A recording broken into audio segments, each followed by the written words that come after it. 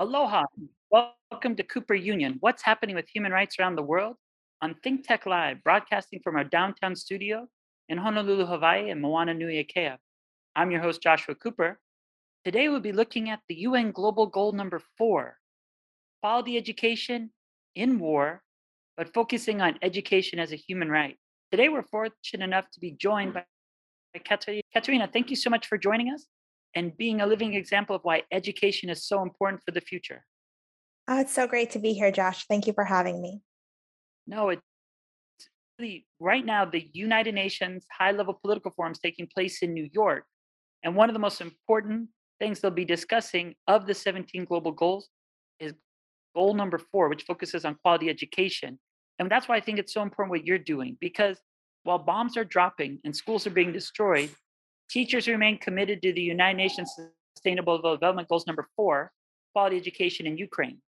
And education is definitely important for the future of Ukraine, and a new initiative connecting Ukrainian youth with English speakers to continue educational pursuit of knowledge is exactly what you're doing. What inspired you to begin such an amazing endeavor? So I used to work for another nonprofit with Ukrainian high schoolers as a mentor. So I was working one on one with very intelligent and motivated Ukrainians, and I was shocked to see that these kids, excuse me, who had been studying English often since first grade, could not speak at all. It was a huge surprise, and it caused me to delve into the education system in Ukraine, how English was taught.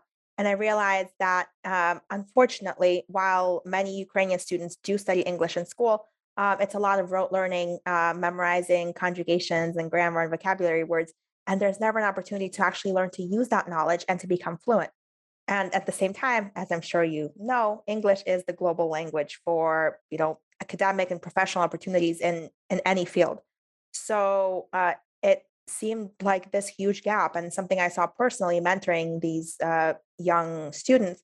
So I started looking for resources for how they could help improve their speaking for free, and there weren't any. So I decided to start one. Um, and this was actually, before the war. It was just before the pandemic, March 2020. And with the pandemic, the world sort of went online and our program exploded because it was designed as an online program from the start.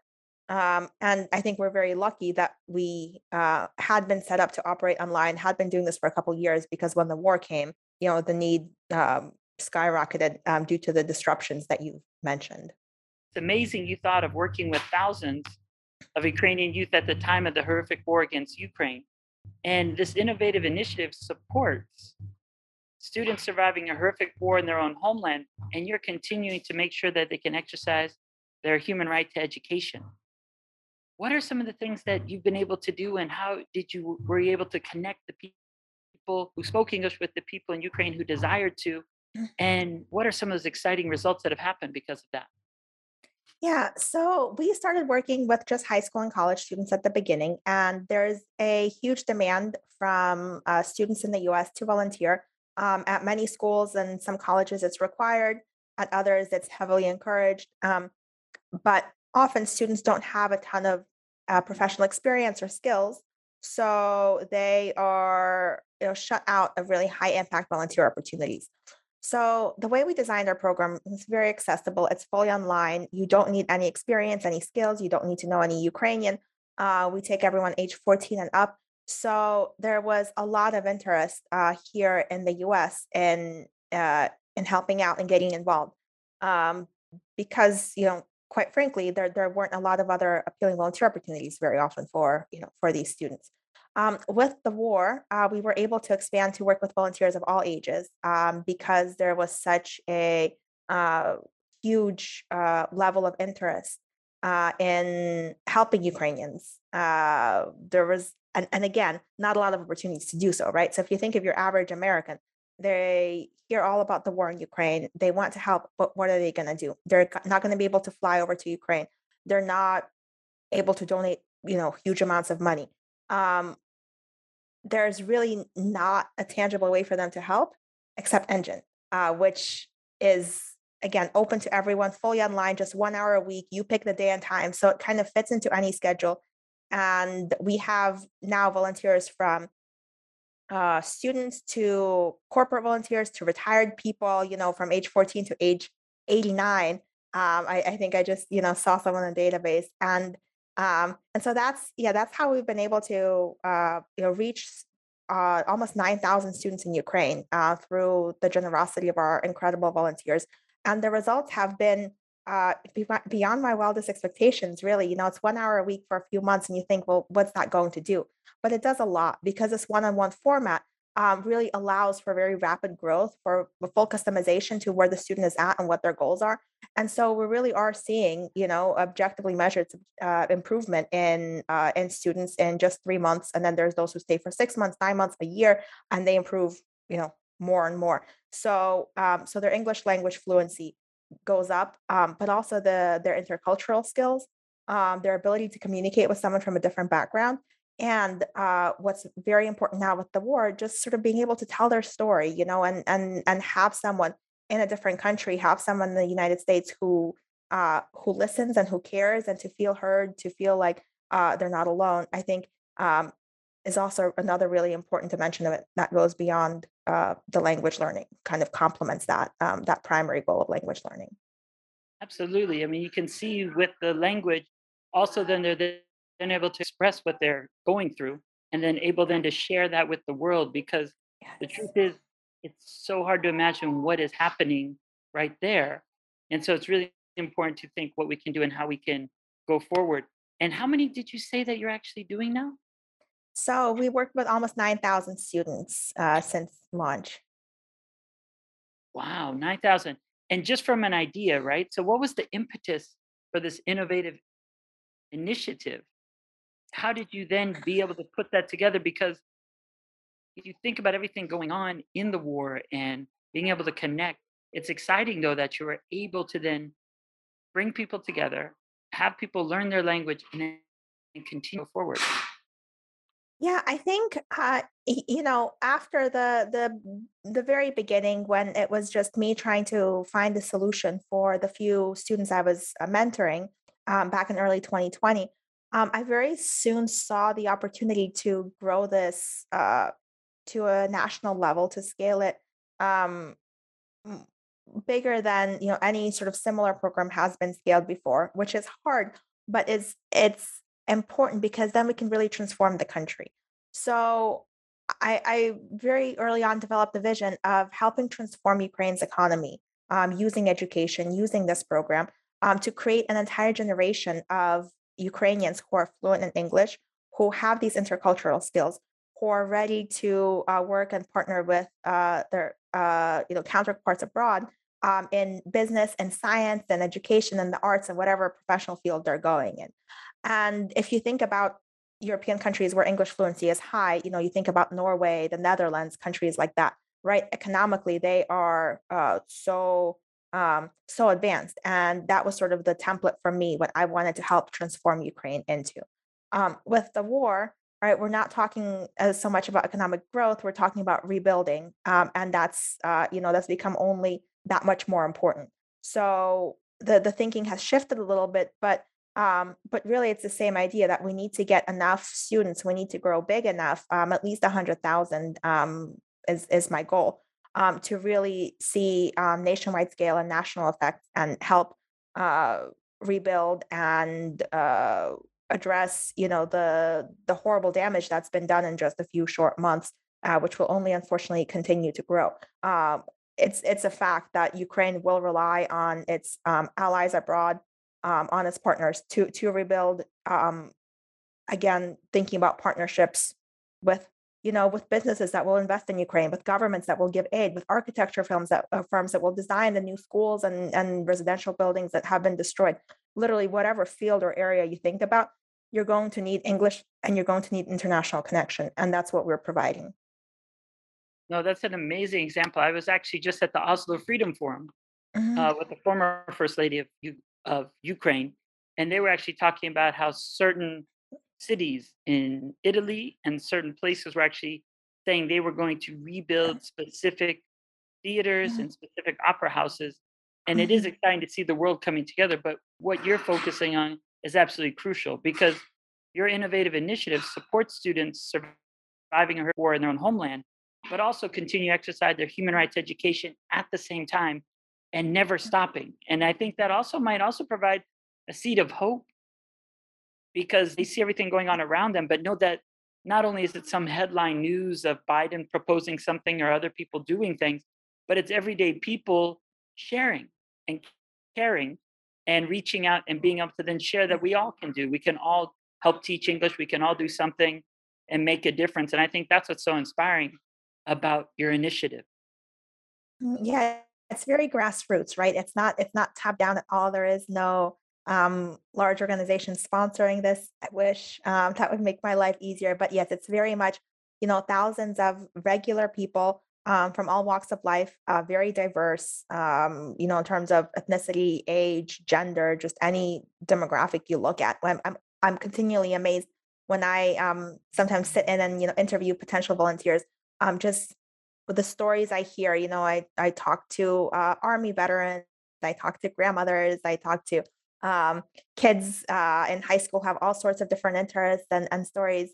Immigrants, Americans whose families have lived here for generations.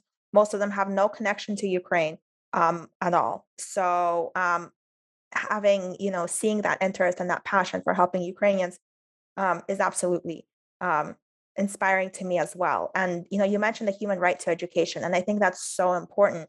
Um, and unfortunately, what I've seen a lot in the last few months is people tend to sort of discount that or forget about it. So there's a lot of focus on humanitarian aid. So let's evacuate people from a war zone. Let's give them food. Let's give them temporary shelter, which of course is so important as well. But then it's kind of like, well, what's the next step? Because if you just give humanitarian aid, you're turning people into permanent victims. They're standing in line for hours every day to get, food handouts and living in the basement of a school, and that's just not sustainable long term. So where's the investment in education and giving them the skills that they need to support themselves, to help rebuild their country? There's so much demand, and yet, I don't think there's enough opportunities for people. I don't think there's enough, funding or support. Frankly, it's something we're really struggling with. I've been rejected, from a few grants just in the past few weeks because they say we only help with humanitarian aid. What you're doing is not as important. And to me, I think education is equally important. I think it complements, this short term. Let's get the person out of the war zone. Let's stabilize them, but then you just need to give them skills. And I think people in Ukraine recognize that because they're coming, begging to be accepted into this program.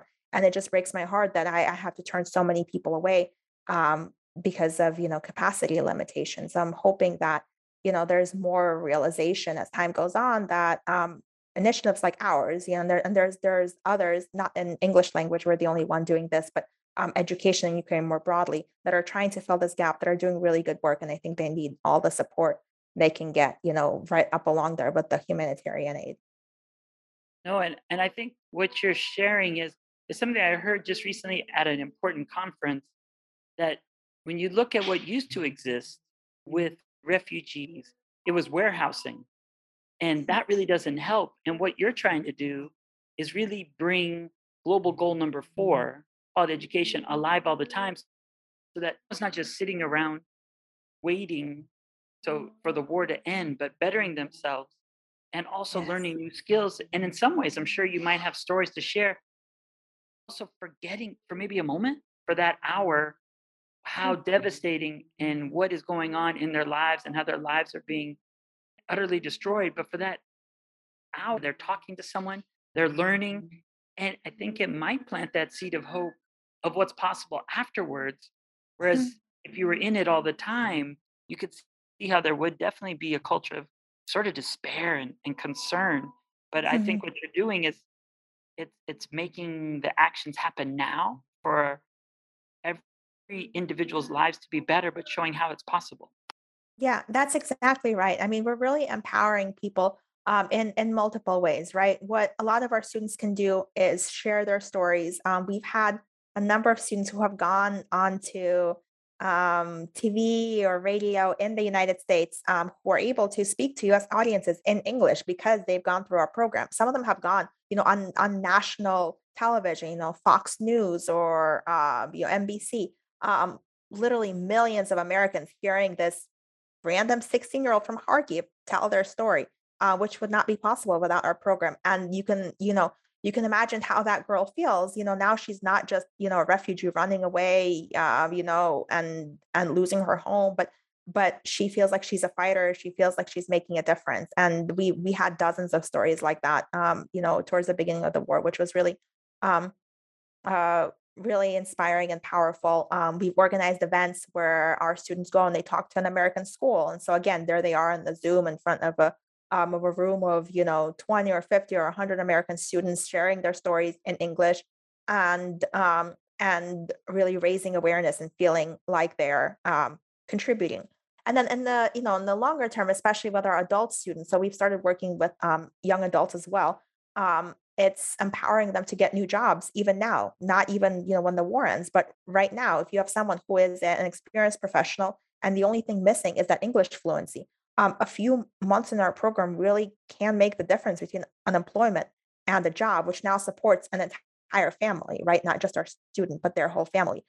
Because there are many foreign companies that are happy to hire Ukrainian refugees or Ukrainians even in Ukraine, right, working remotely, but they need them to speak English. They need them to be able to communicate with their colleagues in English, right? Do their job interview in English. They're going to be checking for that. And Ukrainians are actually, very educated, very skilled, generally workers. So very often, really, English is the only gap, the only thing that's keeping them from getting a job. And again, and leaving those lines for food and renting an apartment rather than being warehoused somewhere with other refugees and building a new life for themselves. So yeah, I'm very excited about how we're empowering people, in these different ways, big and small, students, young adults, everyone we work with. Um, and yeah, I think that's really a big part of our mission and our work. And it really does embody the human rights approach to the sustainable development goals because it's thinking of the individual and focusing on what is possible. And I really do believe, as you pointed out, it shows also the interconnectedness of all the global goals. We're talking about global goal number 4, quality education, but then by excelling in goal number 4, you're also talking about SDG number 8 of decent work and economic growth. And really, you are the perfect embodiment of global goal number 17 of partnerships. Individual just having an idea and then be able to create an initiative. And now you really have an institution where you can better the lives of people on a daily basis, having to endure probably one of the most difficult times ever in their lives.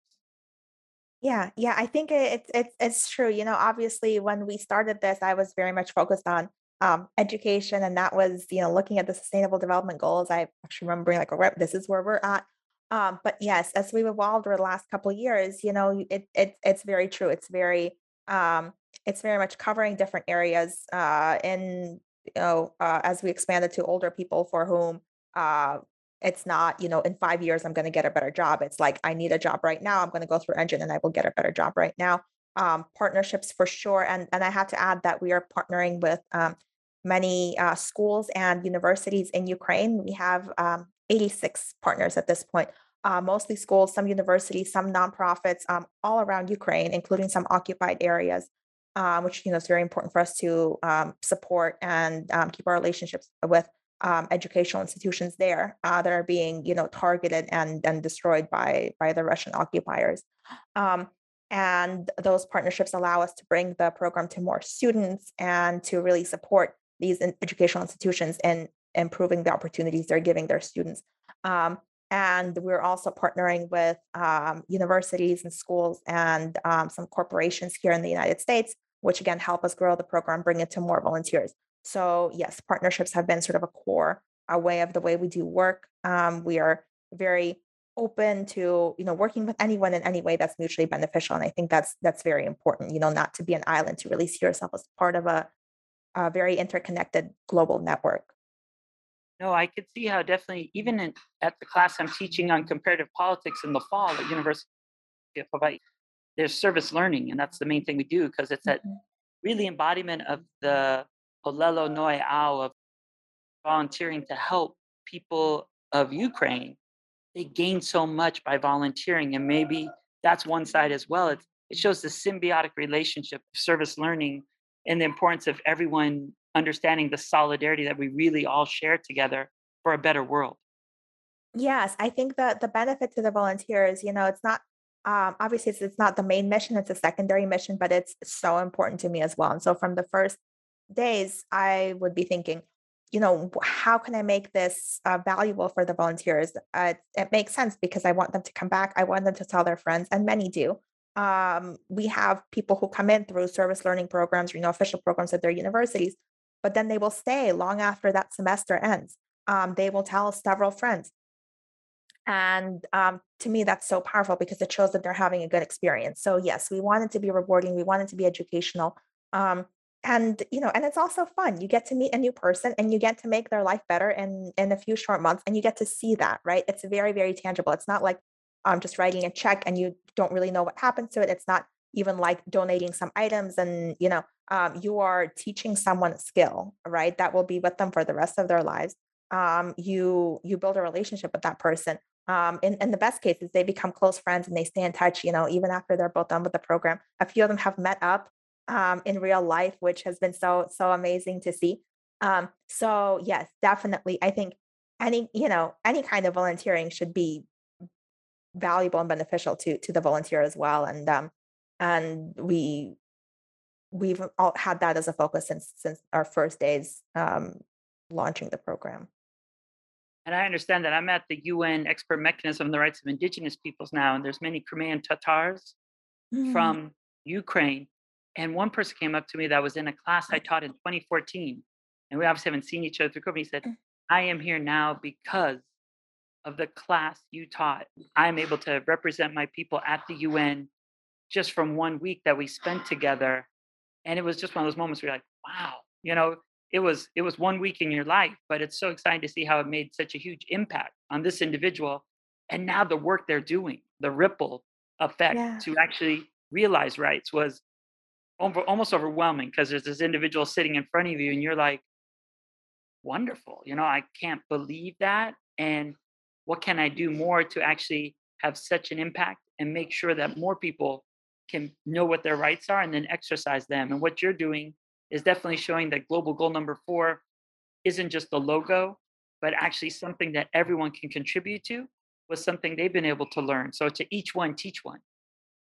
Yeah, I think it's such an important goal because when you're working with young people, right, the rest of their lives, they're going to be having hopefully, right, a big impact of their own. And you can't predict that. You don't know, right? I mean, I know we have students who will go through our program and, they'll take something out of it and they won't give anything back. And that's fine by me.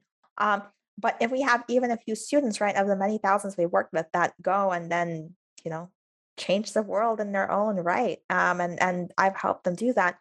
I think um, that's extremely important, and it's also a big part of what we're doing, right? We're helping these students, but then we're sort of catalysts of further change that they create as they go out into the world with the skills that we give them. Yeah, the UN Mm, 2030 agenda guarantees all people around the planet access to the 17 UN global goals. And UN Sustainable Development Goal number 4 is focusing on quality education. And to think that Ukrainian teachers and civil society are creating opportunities to connect Ukrainian youth, even in the middle of war, just shows the power of what education is and what's possible when we dream of what we mm. can do as individuals, but collectively to create and be catalysts for positive social change, as you shared. Yeah, I mean, I'm so inspired by all the initiatives out there. My friend Anna Navasan, who used to be the education minister in Ukraine, is working on an initiative to rebuild all of the schools that were destroyed in Chernihiv in the north of Ukraine, which was under attack by the Russians for quite a while in the spring, and as been liberated now, and hopefully for good, and can start thinking about rebuilding. And they're doing such great work already, planning out these new 21st century schools. Teach for Ukraine is another amazing organization affiliated with Teach for America here in the US. So they're bringing really talented teachers into schools in small town and villages. And again, they barely stopped, despite the war.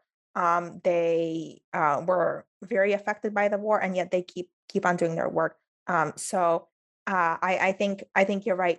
This goes beyond engine. I think Ukrainians are so dedicated to rebuilding. They understand that education is a key part of that, and they're just not stopping. And kids are learning on online when their schools are destroyed. They're just very committed um, to keeping it going, to not letting Russia destroy their right to an education. Both parents, children, teachers, the Ministry of Education. I, I'm seeing so much good, and it's something that keeps me going during. Frankly, it's a very difficult time, right? If you look at the big picture of how the war is going, it's not great. Um, but we just keep doing what we can in our education space, and seeing the progress there, and hoping that it will eventually help to rebuild Ukraine when the war is over. It's true. And right now, as we look, I mean, there is some positive aspects with the Russian invasion of Ukraine was strongly condemned in the Birmingham Declaration, adopted just yesterday by the Organization for Security and Cooperation in Europe Parliamentary Assembly at its annual session. And the declaration did refer to the Russian invasion, quote, as a gross violation of fundamentals of international law, end quote, a flagrant violation not only of sovereignty of Ukraine and its territorial integrity, but as an attack against the human rights and fundamental freedoms, most notably of the right to life of the people of Ukraine. So that's crucial. Also, Russia did default on the foreign debt payments for the first time in over a century. But as you said, those are headlines. And what you're focusing on is every person. And I think, as you said, people can write a check or give something, but by donating their time and sharing what they know, they can have a longer impact and be able to have a huge difference in the lives that also affect people's dignity to think of what's possible in their own lives. Yeah, absolutely. And I encourage anyone, who is listening to this and who cares about Ukraine to check out Engine or any other way that they can get involved, that matches their skills and what they're interested in, because there's really no substitute for that hands-on help. And it really makes a difference. Every single person, every single hour. It's it also reminds me when you think about it, what is possible because I actually had interviewed an amazing person who's rebuilding one of those girls in Chernihiv, school number 20, I believe, or 21. And he's very much saying that the bombing has stopped and they're rebuilding. And our goal is when our semester starts in Hawaii in September, that they would actually be able to have people back in school. So it's not only hoping and saying one day, but it's actually taking actions right now. And he sort of has that same spirit, I would say, of the Ukrainian people, even regarding Snake Island, right? That they were able to regain Snake Yeah. Island. It's not what we all want, and we want the war to be over as soon as possible. But it's amazing to see the resilience of the people and their commitment to make sure that they, as individuals, can positively contribute to the rebuilding of their country, but that the country can be part of a larger coalition of democracy and dedication to a better way of life for all people on the planet. Yeah, that's what we're praying for every day. Exactly that. I think every Ukrainian in Ukraine and abroad. So let's just hope it happens. Well, I know the world will be better by every hour of class that you offer to people. And we thank you for making global goal number 4 a reality and not just empty promises on a piece of paper. And so we thank you for all that work. And we look forward to hearing more and maybe even featuring some of your students sharing their amazing skills to tell their stories in future episodes of Cooper Union. Well, thank you so much for having me. It was great speaking with you. All right. Aloha.